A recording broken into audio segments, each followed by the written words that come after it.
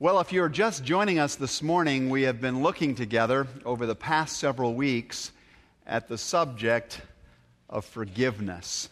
It's a complicated subject, as I've been reminded every single week because I stand out on the bridgeway following the service, and there are more questions that come to me there than I ever can get around to answering sufficiently in our time of reflection here. But we're going after that together, piece by piece, a little bit more each week, trying to unravel the mystery of this profound subject that is so significant in our life and the life of the Christian faith in particular.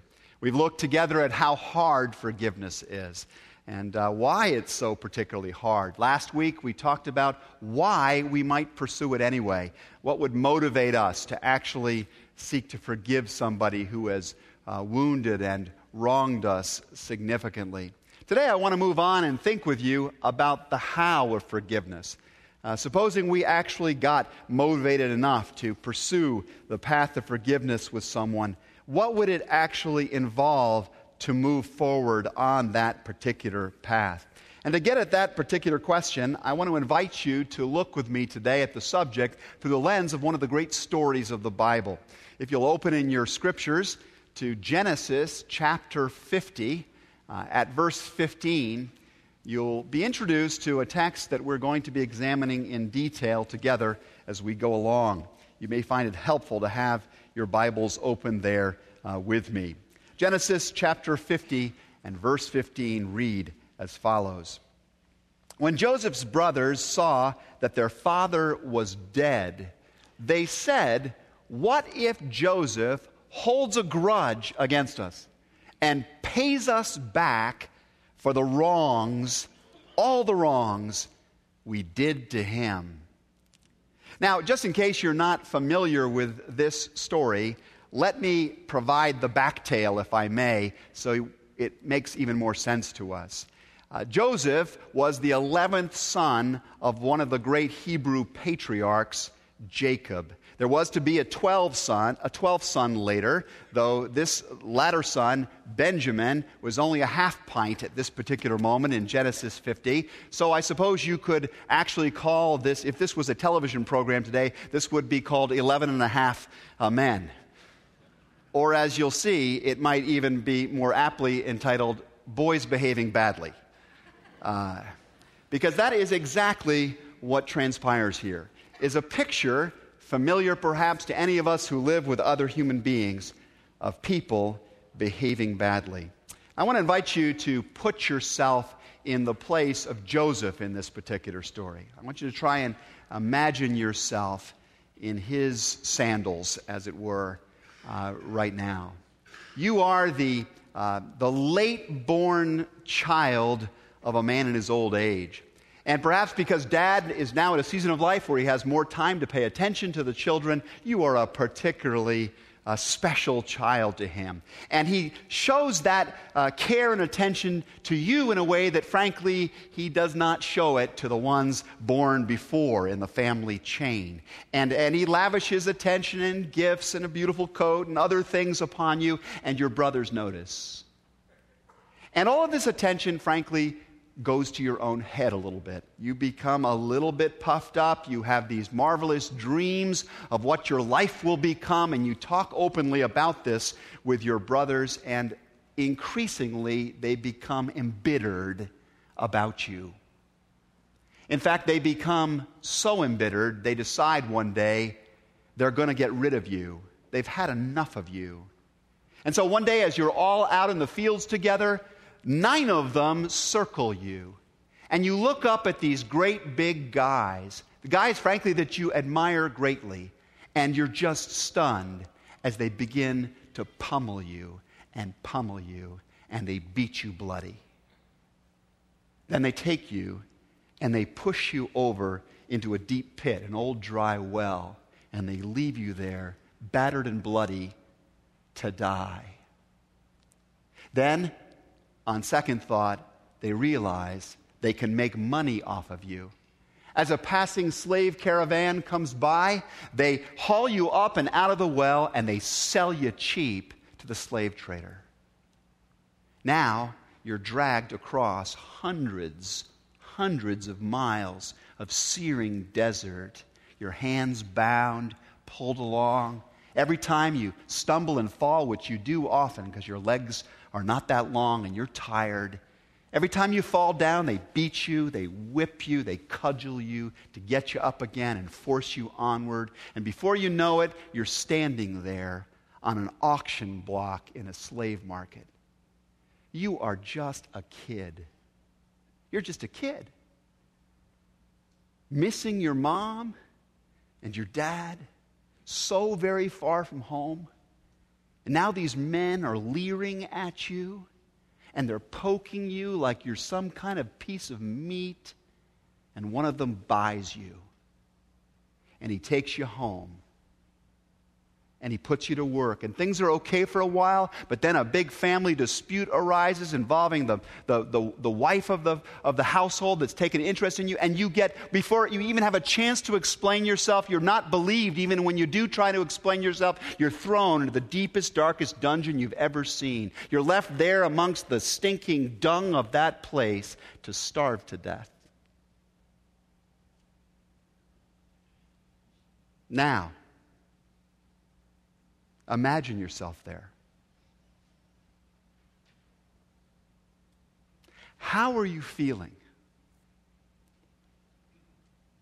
at the thought of those brothers sitting back on the family veranda sipping mint juleps, Kool-Aid, whatever they drank? How are you feeling about them at that particular moment? And just suppose that somebody comes along by your dungeon and they peer down into the hole in which you're dying effectively day by day, and they say to you, I can see you're looking a little embittered. I can see you're looking a little downcast. I want to encourage you just to shake it off. I just want you to encourage you to move on. I mean, just don't take this quite so seriously. In fact, I was reading the Bible the other day, and it says that we're supposed to forgive other people. I want to encourage you, just forgive your brothers for what they've done. What are you thinking? I'm thinking, if I take some of this dung and I pack it real hard and I heave it real high, I wonder if I could hit that guy in the face with it. That's what I'm thinking. That's what I'm thinking. There are things that happen to us in this life that we can shake off. There are slights and offenses that we experience in life that we should shake off, that we should just let go of. Times in our marriages, in our parenting, in our life at school or in the workplace or with our friends when people do stuff and frankly, if we stopped every single time to openly, counsel about this thing, we wouldn't have time for living. There are times when we just have to let things go, take a deep breath, and try and get the relationship back on track, move forward into the future. There are times like that. It's the cost of living with human beings. It's the cost they pay living with us too, right? But there are also these other times like Joseph was living through, when we just can't shake it off. We just can't move on. Sometimes the injury is so very deep, or the injury is so very deliberate, or the injury is so very consistent and repetitive that we must do something different. What do we do? How do we forgive then? Well, I suggest to you this morning that the answer to that question may be found in the story of Joseph. And I want to look with you today at 4 of the steps that we may take in the direction of forgiving somebody else who has seriously wounded or wronged us. I want you to think about those 4 steps with me today. In those cases, the very first essential step, I believe, is to condemn the wrong. Now, that may sound surprising. It may sound like actually the opposite of forgiveness. But I want to suggest to you that the Bible teaches us that the first step in forgiveness, often the prerequisite to real forgiveness, is to condemn the wrong. Lou Smedes writes, love is not a soft, fuzzy sentiment that lets people get away with almost everything, no matter what they do to us. Love does not make us pushovers for people who hurt us unfairly. Love forgives, but only because it is powerful. And then Smedes goes on to say, when you respect yourself, you set limits to the abuse you can accept from thoughtless or cruel people, even if you love them. You will not accept disloyalty from friends you trust, or betrayals from spouses you love, or abuse from children that you care for. What this author is saying, and I believe the Scripture reinforces, is that before sin can be forgiven, it must first be condemned. Now, I think there are moments when this is not always the case.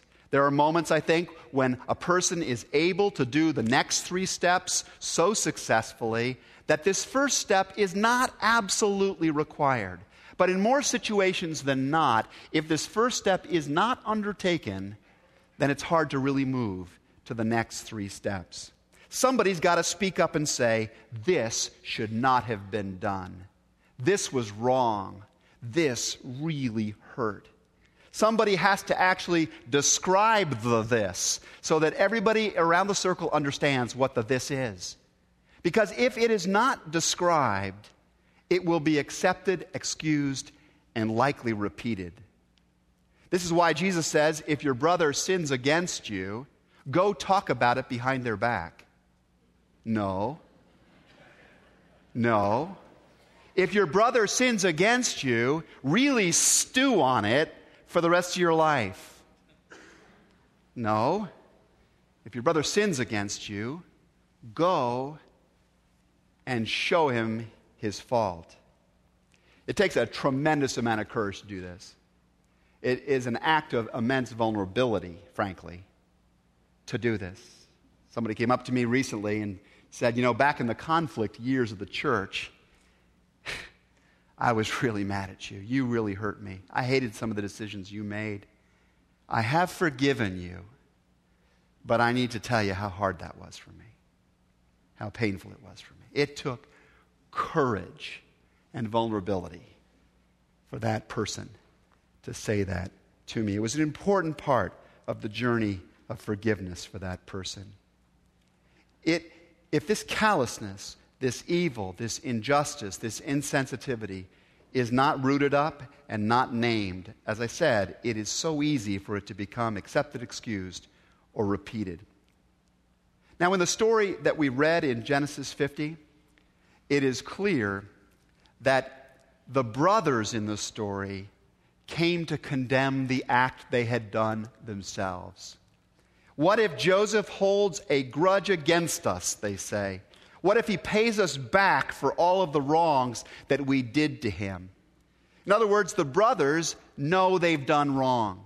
In fact, they know that it's so wrong that if they got the payback, the actual payback that they justly deserved for what they'd done, it would be a very bad thing. And they're scared of what that retribution might actually look like. So they sent word to Joseph saying, your father left these instructions before he died. Their father had called them into account himself when he discovered what they'd done. He'd made them. He had forced them. He had condemned the wrongdoing to them and forced them to look at it. And now, acting on the advice of the father, they write to Joseph, I ask you to forgive your brothers the sins and the wrongs they committed in treating you so badly. No excuses, no attempt to explain. These were sins. These were wrongs. We treated you so badly. Now please forgive the sins of the servants of the God of your father. Now this is the ideal situation. Okay? Let's just acknowledge that. Ideally, the person who's done the wrong thing will confess it and condemn it themselves. They will come to terms with the reality themselves. That is the ideal situation. I say it's ideal for a couple of reasons. One, because it is the ultimate goal of forgiveness to establish reconciliation. The ultimate end or purpose or desire of forgiveness is to bring about the restoration of relationship. God is all about relationship. He set the world up by relationships. Certain relationships human beings would have with Him, relationships with the creation, relationships with one another. God is about relationships, and sin is what breaks relationships. So forgiveness is the way that God seeks to restore the harmony, the connections, the relationships that give life. And God ultimately wants us to be involved in that process of restoration with Him. For a variety of reasons, however, the ideal is not always the possible. Why? Well, sometimes the people aren't even around to restore the relationship with. They've died. They've moved across the planet. They won't speak to you. Other times, the people involved will not confess and certainly not condemn the wrongdoing. And if relationship is to be restored, if reconciliation is to happen, there has to be confession, condemnation, repentance, turning from the old behavior and toward the new behavior. That is required for reconciliation to occur. The Apostle Paul says that as far as it depends upon you, live at peace with everyone. Okay? As far as it depends upon you, cross as much distance as you possibly can to seek relationship. But you will not always be able to close the entire distance. Again, why? People don't always stay around this earth, or they move away. But there are also those times when they are not willing actually to come your way at all. Is it your responsibility in those moments to continue to go their way? Is it your responsibility to keep putting yourself in the way of their harm doing? Jesus says no. Do not cast your pearls before swine. Do not throw your pearls before pigs, Jesus says. For all of the motivations that we explored together last week, I think that Christians will be inclined to spend more time in the pig pen than normal people. Okay? I believe that it will be the emblem of a Christian. It will be a sign of Christianity that we are willing to go further with pigs than most people would. Right? Think how far Jesus went. Think of what He left behind in eternity and the conditions He walked into here. But Jesus says, even if it is your inclination to forgive someone, even though I call you to forgive someone, that does not mean you have to continue to roll in the mud with them. A woman shared with me after a service a couple weeks ago how pained she was at the thought of going back into relationship with a relative that was so hurtful and abusive and had not come to terms with that. And she said, I forgave this person, but do I have to be in close relationship with them? And I answered by saying, you forgive a scorpion for being a scorpion, but you are not obliged to keep putting your hand in the scorpion's nest. You're not obliged to keep going back to the pig pen. Though, if you are like Jesus, you may be inclined to go there a bit more often than the average person.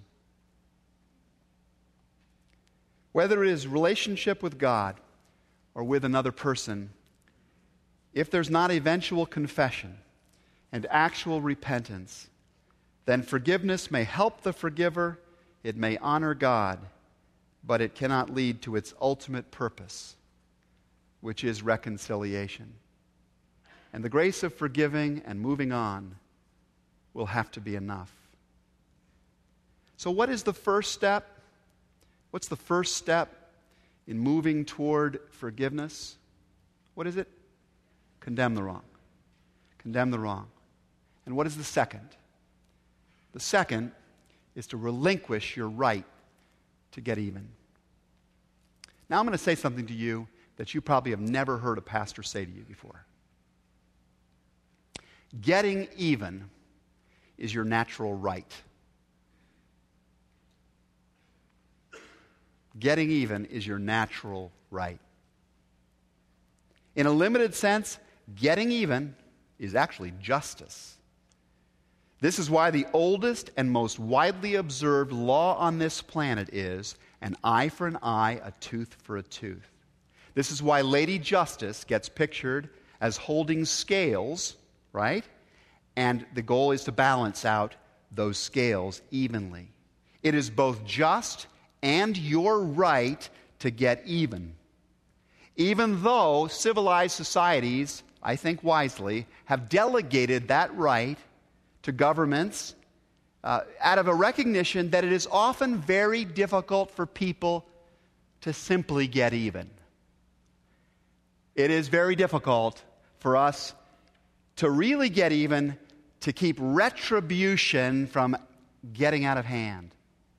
And it does get out of hand, doesn't it?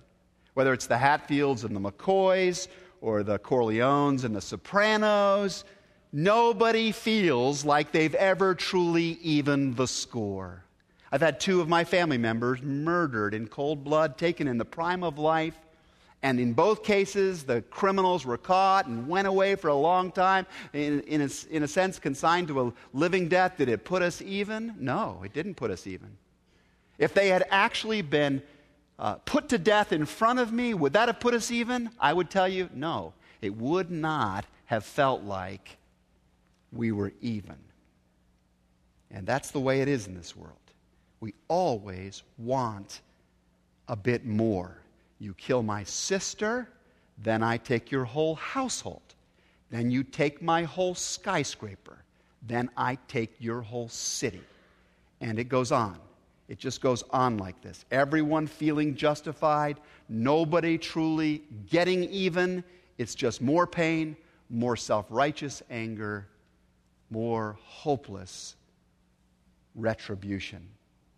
That is why somebody, as I said last week, has to break the chain. Somebody has to relinquish their natural right to get even. Somebody has to choose a way like God does. This is what God does. This is the God we meet in Jesus Christ. He does not take our lives, though it was his right to do so. He actually gives his. He gives his. He takes the condemnation upon himself. And Joseph reflects this orientation too.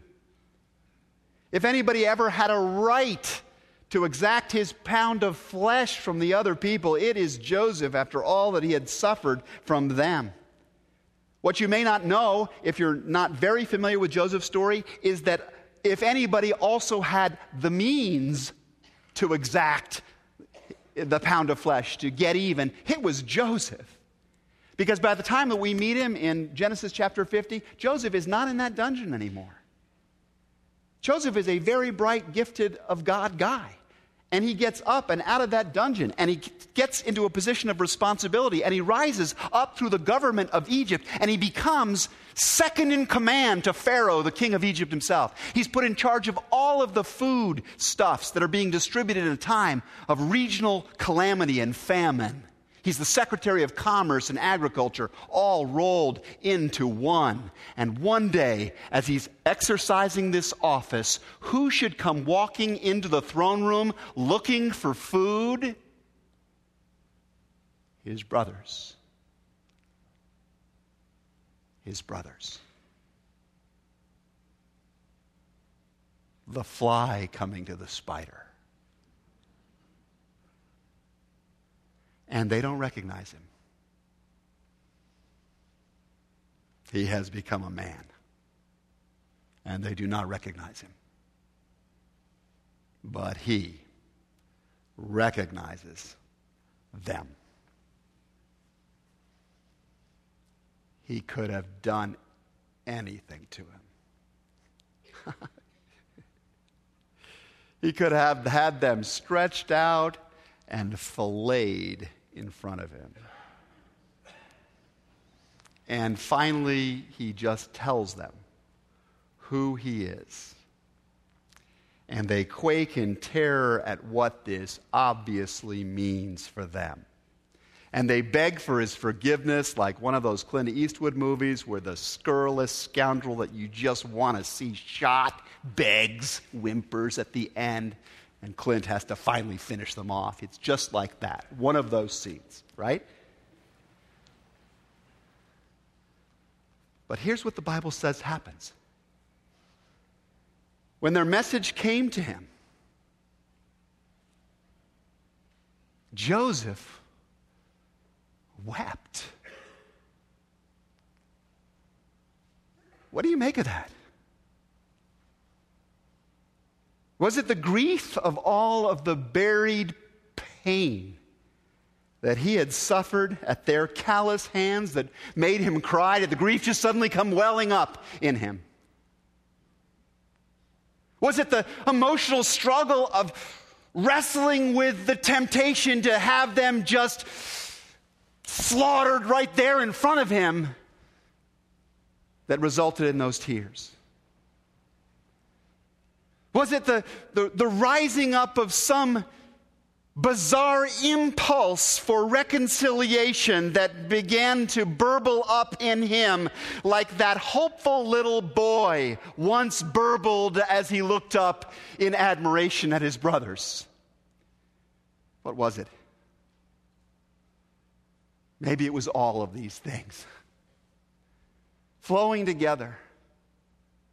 Anguish, revenge, hope, all flowing together like they flow together inside of you and me at those moments when the impulse to forgive, the moment and opportunity of forgiveness, rises up before us.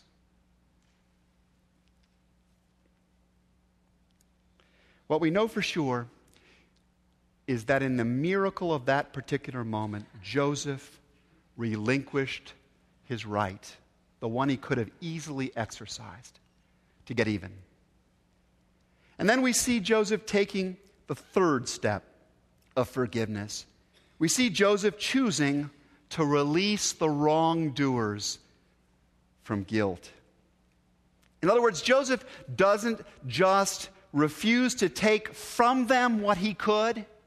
Joseph actually gives to them what he did not have to give. Right? He gives it to them. He releases them from their guilt. What they could never obtain for themselves, he gives them an opportunity for freedom from the terrible weight of what they had done. Genesis says, his brothers then came and threw themselves down before him. We are your slaves, they said. But Joseph said to them, don't be afraid. Am I in the place of God? There's a wonderful humility and irony in those words. Joseph is very humble here in recognizing that God's job is to exact the ultimate judgment. Vengeance is mine, says the Lord. I will repay. Trust me to give justice. But Joseph understands that before God, he too is in need of grace. There's also an irony in Joseph's words. When he says, am I in the place of God? The reality is that for all intents and purposes, he is in this moment. He has the power, ultimate godlike authority over life in that throne room. He could have done anything he wanted to them, but Joseph chooses instead to give them a whole fresh start. As God does with us, an opportunity to begin again. He offers the equivalent of Jesus saying to the woman caught in adultery, I condemn what you have done, but I do not condemn you. I release you from your past. Go and sin no more. Create a future. Let me say in conclusion that even where we have condemned the wrong or relinquished our right to get even or released others from guilt, most of us will find it very difficult to simply forget the pains that we've suffered at the hands of others. Isn't that right? It's hard. People talk about forgiving and forgetting. We could do a whole message on that theme. But I think this is where the fourth and last step I want to touch on today is especially important. I want to invite you to practice redemptive remembering. Luce Mead says that redemptive remembering is the choice we make to focus not on the pains that we have suffered, but on love emerging from ashes, on light that sheds darkness, on hope that survives remembered evil. Look how Joseph does this here. You intended to harm me, he says to his brothers. Has Joseph forgotten all of the years he's lost with his father? All of the agonies he suffered as a slave? All of the indignities and difficulties he'd experienced in prison? Has Joseph just forgotten about this stuff? Absolutely not. Absolutely not. But Joseph now chooses to look at all of that experience in the light of the way that God was using and had used that bizarre, unchosen, undesirable experience in his life. He sees how it had humbled him. He sees how it had driven him into a deeper dependence upon God. He saw how it had exposed him to new relationships and placed him now in a position of much greater compassion and influence upon the welfare of other people. You intended to harm me, he says, but, redemptive, but God intended it for good. God allowed it to happen because he saw that it just might accomplish what is now being done, the saving of many lives. So then he says, don't be afraid. I will provide for you and your children. And he reassured them and spoke kindly to them. Wow.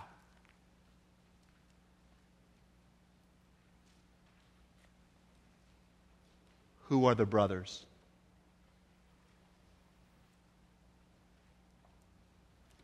Who are the brothers or the sisters? What's the name of one of them? That you might actually pursue the path of forgiveness toward. Has that person hurt you, exposed you to suffering greater than Joseph experienced or Jesus experienced? Have they? What path will you choose to walk in the days to come? Could it possibly be the one that Joseph walked, that Jesus blazed for us? Can you let the good news that rings from your lips and from your life be this one very powerful word? Say it with me. Forgiven.